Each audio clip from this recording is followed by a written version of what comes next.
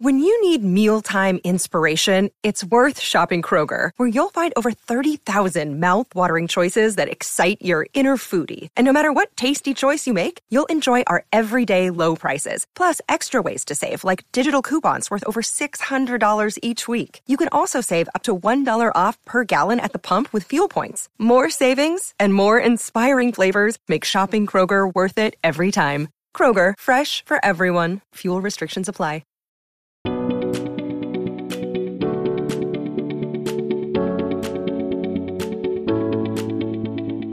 Hello, everyone, and welcome to the Uplifting Impact Podcast.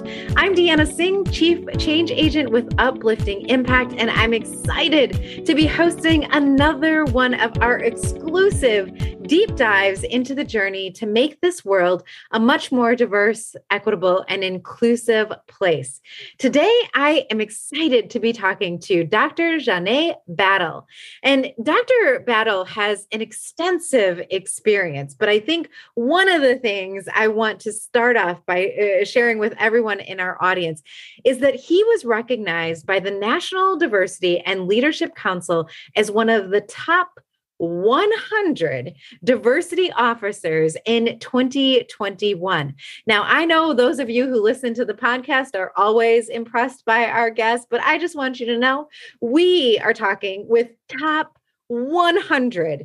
He's also a renowned global business executive and thought leader who brings the powerful combination of skillful talent development and human capital expertise into the work that he does. Right now, he is with Dollar General. Sorry, I was going to try and go down a list of all the other places that you've been at. And he is the vice president of diversity and inclusion. In that role, what he does is he works with over 157,000 associates working across the organization to really think about what does it look like to have belonging indexes, talent flow analysis, inclusive leadership assessments, and other data to make the kinds of data-based decisions that can move us forward. We are so excited to have you on the call with us today. How are you doing? I'm doing well. Thank you, Deanna. And I appreciate the extensive introduction. And I'm going to try to see if I can live up to all that you've done. And if not, the check is in the mail. So, Janae, one of the things that we love to do here is start with the question of what brings you joy. So, for me, it's really the transformation of people that brings me joy. My BHAG is really simple. I aspire to inspire and transform the lives of 10 million people over the next 10 years through my work. And the meter is running. So, I have a really simple rule with how I measure success. And it's anyone that I come in contact with, any organization that I'm working with, I simply aspire to leave folks better than I found them. And that's what really brings me joy, the transformation of people. You know what? I love that you named your BHAG. And for those of you who are on the call who are like, what word are they saying? It's BHAG. It means big, hairy, audacious goal, right? Is that goal? Yeah, that's the way it's defined. And a lot of times organizations are asked, like, what is your BHAG, right? What is the thing that you wake up every day to do? It's almost bigger than the mission because it is the mission demonstrated by what is success look like, right? And how are we going to measure that? But I always tell people, I'm like, well, what's your personal one? And the fact that you started off this podcast with your personal one just lets me know how data-driven you really are, right? That I'm going to have 10 million people that I can influence over 10 years. And I do that by measuring whether or not I leave people better when I find them, better than when I find them. That's right. That's awesome. That's awesome. So give me a little, I'm curious now, how did you come up with that BHAG? How did you come up with that number? And how does that work into your diversity, equity, and inclusion work? Yeah, so this is all based off of my doctoral work is on the correlation between grit and growth mindsets. And so I'm sure you're familiar with all of the great work that Carol Dweck did around mindset and all of the great work that Angela Duckworth did around grit. And my hypothesis was that oftentimes we probably will find, particularly with underrepresented talent and with women, that folks who are successful not only are really gritty, but they probably also possess some high level in certain areas of their work of a growth mindset as well. So I set out to do work on the correlation of both. And it was really unlocking the secret of, how do we move the needle, whether it be in our personal lives or our professional lives when it comes to success. And so that has become the driver around my work when it comes to inclusion and inclusive leaders. I have grit defined as the traits that we need and what that looks like in terms of, how people look at things through the lens of this is going to be something that I'm going to have to pursue with passion over a long period of time. And then the competencies around growth mindset that are part of the model are all about how do we see things differently and the agility that we have to pivot when we get new information or new data that tells us that we should look at things in a different light. And I bring this all together from an organization standpoint. I'm a firm believer in what gets measured is what matters, and what gets measured is what gets done. And the behaviors we reward are the behaviors that people will repeat. But before I can start asking leaders to be inclusive and go do a great job and lead differently, they need to be anchored in where am I personally on my own journey and my walk of inclusion. So that starts with a personal assessment and a personal measurement first. And then once you're able to take that introspective look, it then helps you to take an outrospective approach of how do I lead better when it comes to teams and individuals, because I want to be intentional about differentiated development. I mean, everything that you just said is like it's like the underlying theme, right, of the way that we try to approach the work. Because I'll start with where you ended, right? This idea that if you don't know where you stand, how can you lead other people? Right? How can you say, please follow me, and I don't know where my own feet are? I think that that's so hard to do. It's almost impossible to do. And so starting with this idea of like, where do I fit on all of this so that I can do that internal work so that I can do the external work? We emphasize that over and over again. I can't tell you, I don't know if you have this experience, how many people just want to skip to, no, let me fix other people. No, I don't need to talk about myself. I don't need a mirror. I need a window, right? And we say, no, you need both. You need to see both, right? You need to have both.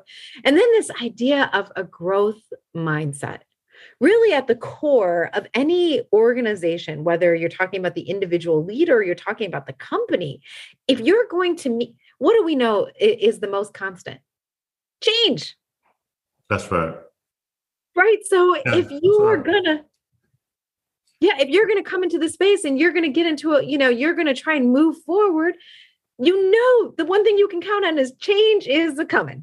And if that's happening, then you have to have a growth mindset. You have to be thinking about, how am I continuously improving? How am I continuously walking in this pathway? But I have lots of questions for you. I just couldn't hold that in.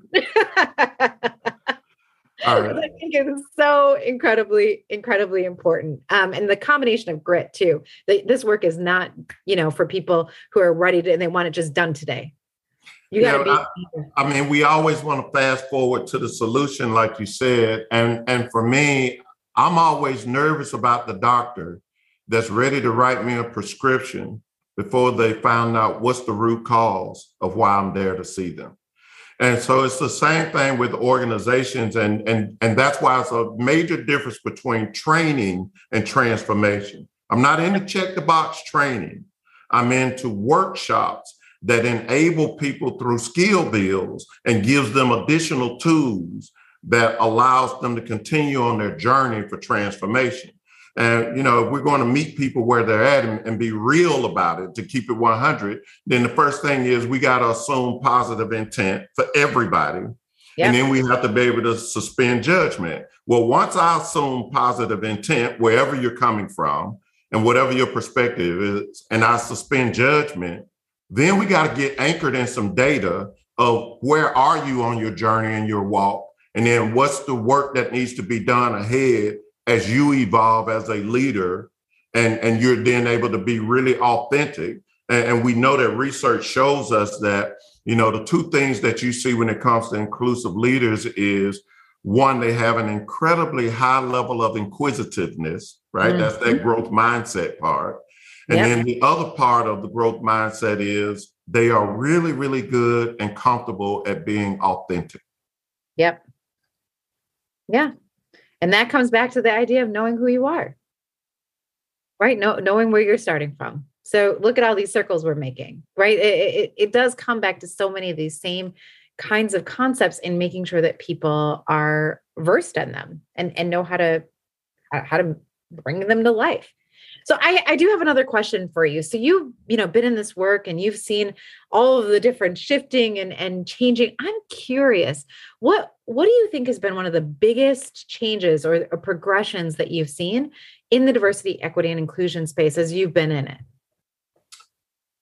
I think now feels different because organizations are realizing that you can no longer get away with some of the things that they got away with in the past. And so let me give you a little context of what I'm talking about.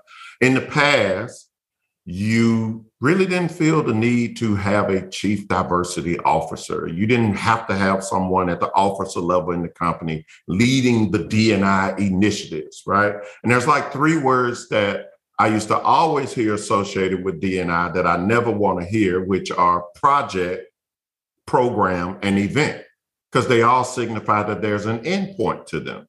Mm-hmm. And so it used to be in the past that these were the words that you heard most often that bubbled up when people talked about, so what are you doing in terms of your diversity initiatives? And now it's evolved to people understand this needs to be woven into the fabric of our DNA. And so the greatest pivot in it has been, now people see this as a critical component to their leadership development. Whereas before they saw leadership development around what are the critical business initiatives that I need to make sure that leaders are well versed in and know how to lead. And then they saw people as being optional, particularly diversity and inclusion as being optional. Today, it's now interwoven into leadership development, and they're going just in the rhythm of leadership development. I need to make sure that folks get constantly fed, built, have opportunities to grow and develop in this space, and organizations are hitting the pause button and being intentional about how they set leaders up for success with this. Yeah, that intersection, right, between like leadership and diversity, equity, and inclusion. I think I always try and say, this is not a nice to have. This is a must have. If you want to continue to grow and you want to be recognized as somebody who has leadership capacity, this is no longer an optional. I don't think it ever was an optional thing, but now it's clear, right, that this is an expectation, that you have you have this skill set, you have this background. So one of the things that you have the great pleasure, I'm sure, of being able to do is working with so many people. Right? I mean, that's a large number of people. And so thinking about leadership development, also with the understanding that there are how many 999 million different points on this leadership journey, right? Of where people might come in or where they might be sitting as far as their comfort level or tools that they have in their toolkit. How do you manage that? How do you encourage, the kinds of courageous conversations? How do you encourage having people feel empowered? How do you encourage moving and inspiring that large group of people to keep at this work? Yeah. So the first thing is it starts at the top of the house. And I can remember when I was transitioning from Korn Ferry to Dollar General, I had a lot of my colleagues ask, like, why Dollar General? Like, right now, you could transition to this retailer or that retailer. And what I told them was, I saw the seriousness and the intentionality around Dollar General wanting to get it right. I had worked with enough CEOs that I saw that were astute at winning the press conference. And then when the microphones turned off and the cameras left, they would turn to me and ask, can we do this a cheaper way? Can we do this a different way? And at Dollar General, they were sincere about it. And then not only were they sincere about it, the work started at the board level of the company. Each board member individually went through their own inclusive leader assessment. And after they individually went through their own inclusive leader assessment, we came together and did a workshop at the board level first around nothing but what does inclusive leadership look like and how do you support this mission? And then we were intentional about taking it down to our C-suite. Then we took it down to every officer, and we have continued this journey throughout that if you are a leader of people, you are a part of the solution. And then that's how we kind of created these non-negotiables, if you will. If you're an officer at Dollar General, you don't get to pick and choose. You automatically are a D&I ambassador.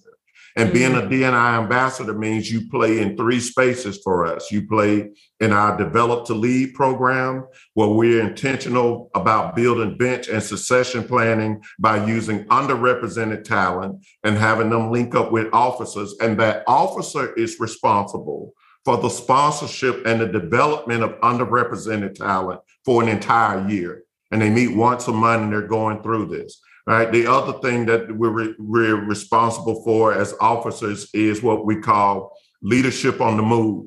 And what we literally did was we took things that would be good conversation starters, like the movie Hidden Figures, for example, and created an entire discussion guide around it where leaders and their team can lean in, look at the movie, so what are the unique barriers and the unique headwinds that each one of the women face? What did grit look like, and how gritty was Mary Catherine? How gritty was Dorothy, right? How gritty were they on their journeys? And then what did they have to overcome? And then we have Keep It 100 conversations about how can we ensure that women don't face those type of barriers at Dollar General, and that women don't face those type of headwinds, and that in fact, we call out the different examples that we see throughout it of inclusive leadership and the role that Kevin Costner played in his role of being intentional about seeing beyond and what does that look like. So we do those type of things. And then the last thing is our good faith efforts.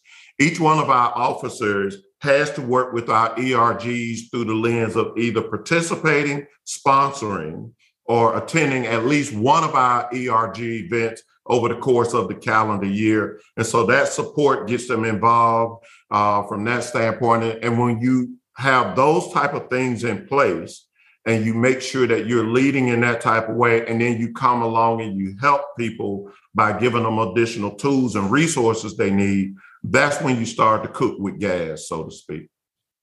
Yeah. You know what? Every one of those things that you just described, I think sometimes people get a little bit overwhelmed because they're like, maybe they're listening and don't have a DEI, officer. Or maybe they're listening, they don't have ERGs, or maybe they're listening and they feel like, oh, we're not as big as Dollar General. We don't have that many people.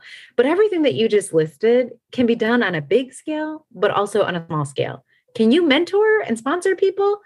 Doesn't matter the size of your organization. Yes, you can do that.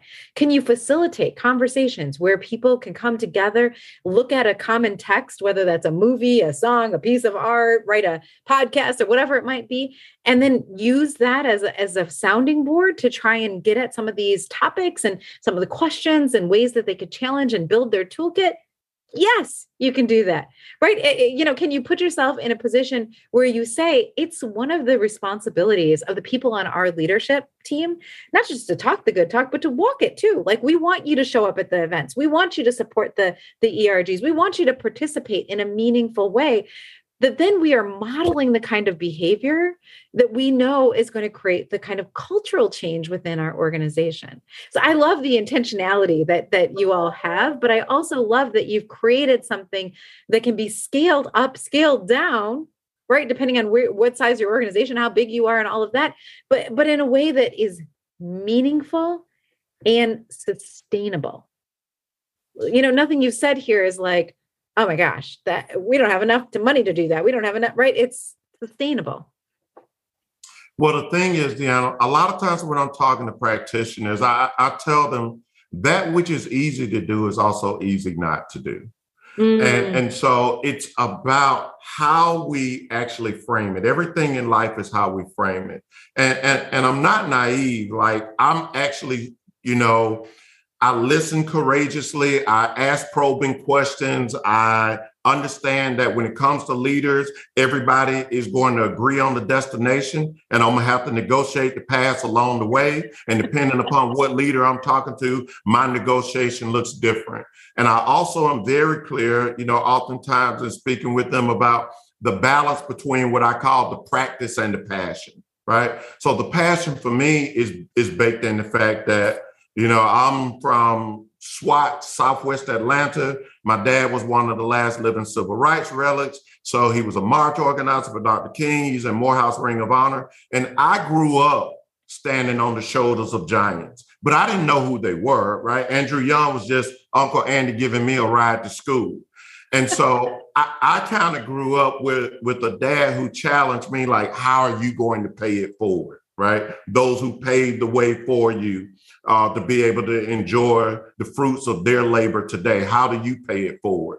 But when I'm talking with them about the balance of passion and practice, practice is simply, how do you get things done in your organization? And once you figure out that, then you can figure out how the passion plays a role in it.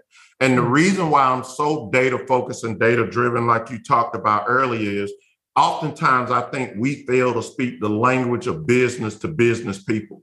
And so if I can't give you concrete data from a business case standpoint, and I know people go, we still, like, really, we got to still build out the business case? And I go, yes, right? Because we have to always meet people where they're at. And so if I'm meeting people where they're at, I want to always, not only am I prepared, right, but I also am excited about meeting them where they're at. So let's have the conversations, whatever conversations we need to have that allow for you to have light bulb moments of why we need to go down this journey. I'm all for doing that. And then the last thing is, like, misery is optional. And so for me on this work, why I never get discouraged is kind of like my dad, I told you everything in life is how we frame it. My dad set me free a long time ago, him being a minister. He was like, look, so Jesus Christ didn't have 100% conversion rate. And, he healed folks. He turned water into wine. So you probably not going to have 100% conversion rate too. And so that then kind of set me free. Like, my goal is to have 100% inclusive environment. My goal is to be able to pour into everybody and the transformation of them. And I understand that it's optional whether they participate or not. And I'm not going to win everybody, but I'm trying. Yeah. Oh my gosh. So many nuggets of wisdom. I don't know how many you can take off of your 10 million, people, but I'm gonna have to give you the numbers of the people who download this, because you could just go ahead and add those numbers right away to your bag, your big, hairy, audacious goal. Because you did it, right? Like, the way that you've phrased this and the way that you've just given us so many nuggets. I'm so incredibly appreciative of that.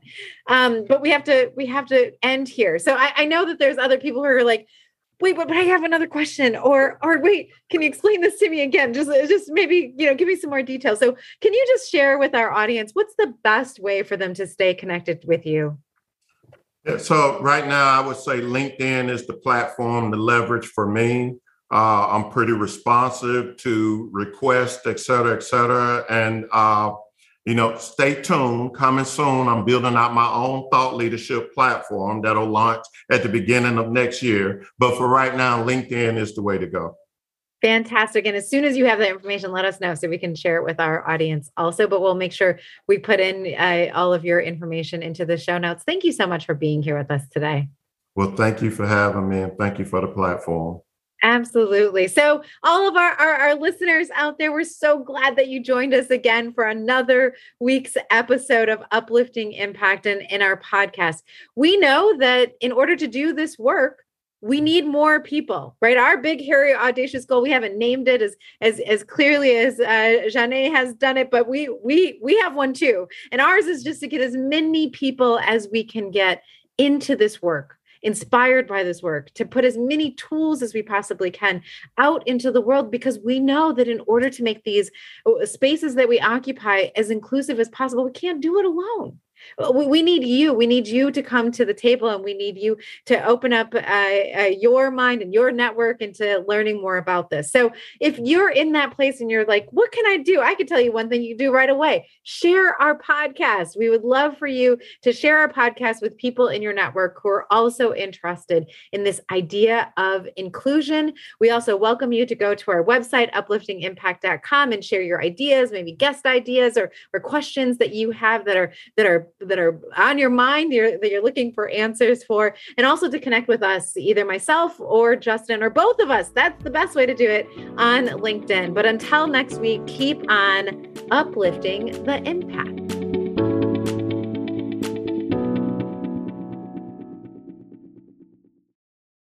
This podcast is a part of the C-Suite Radio Network.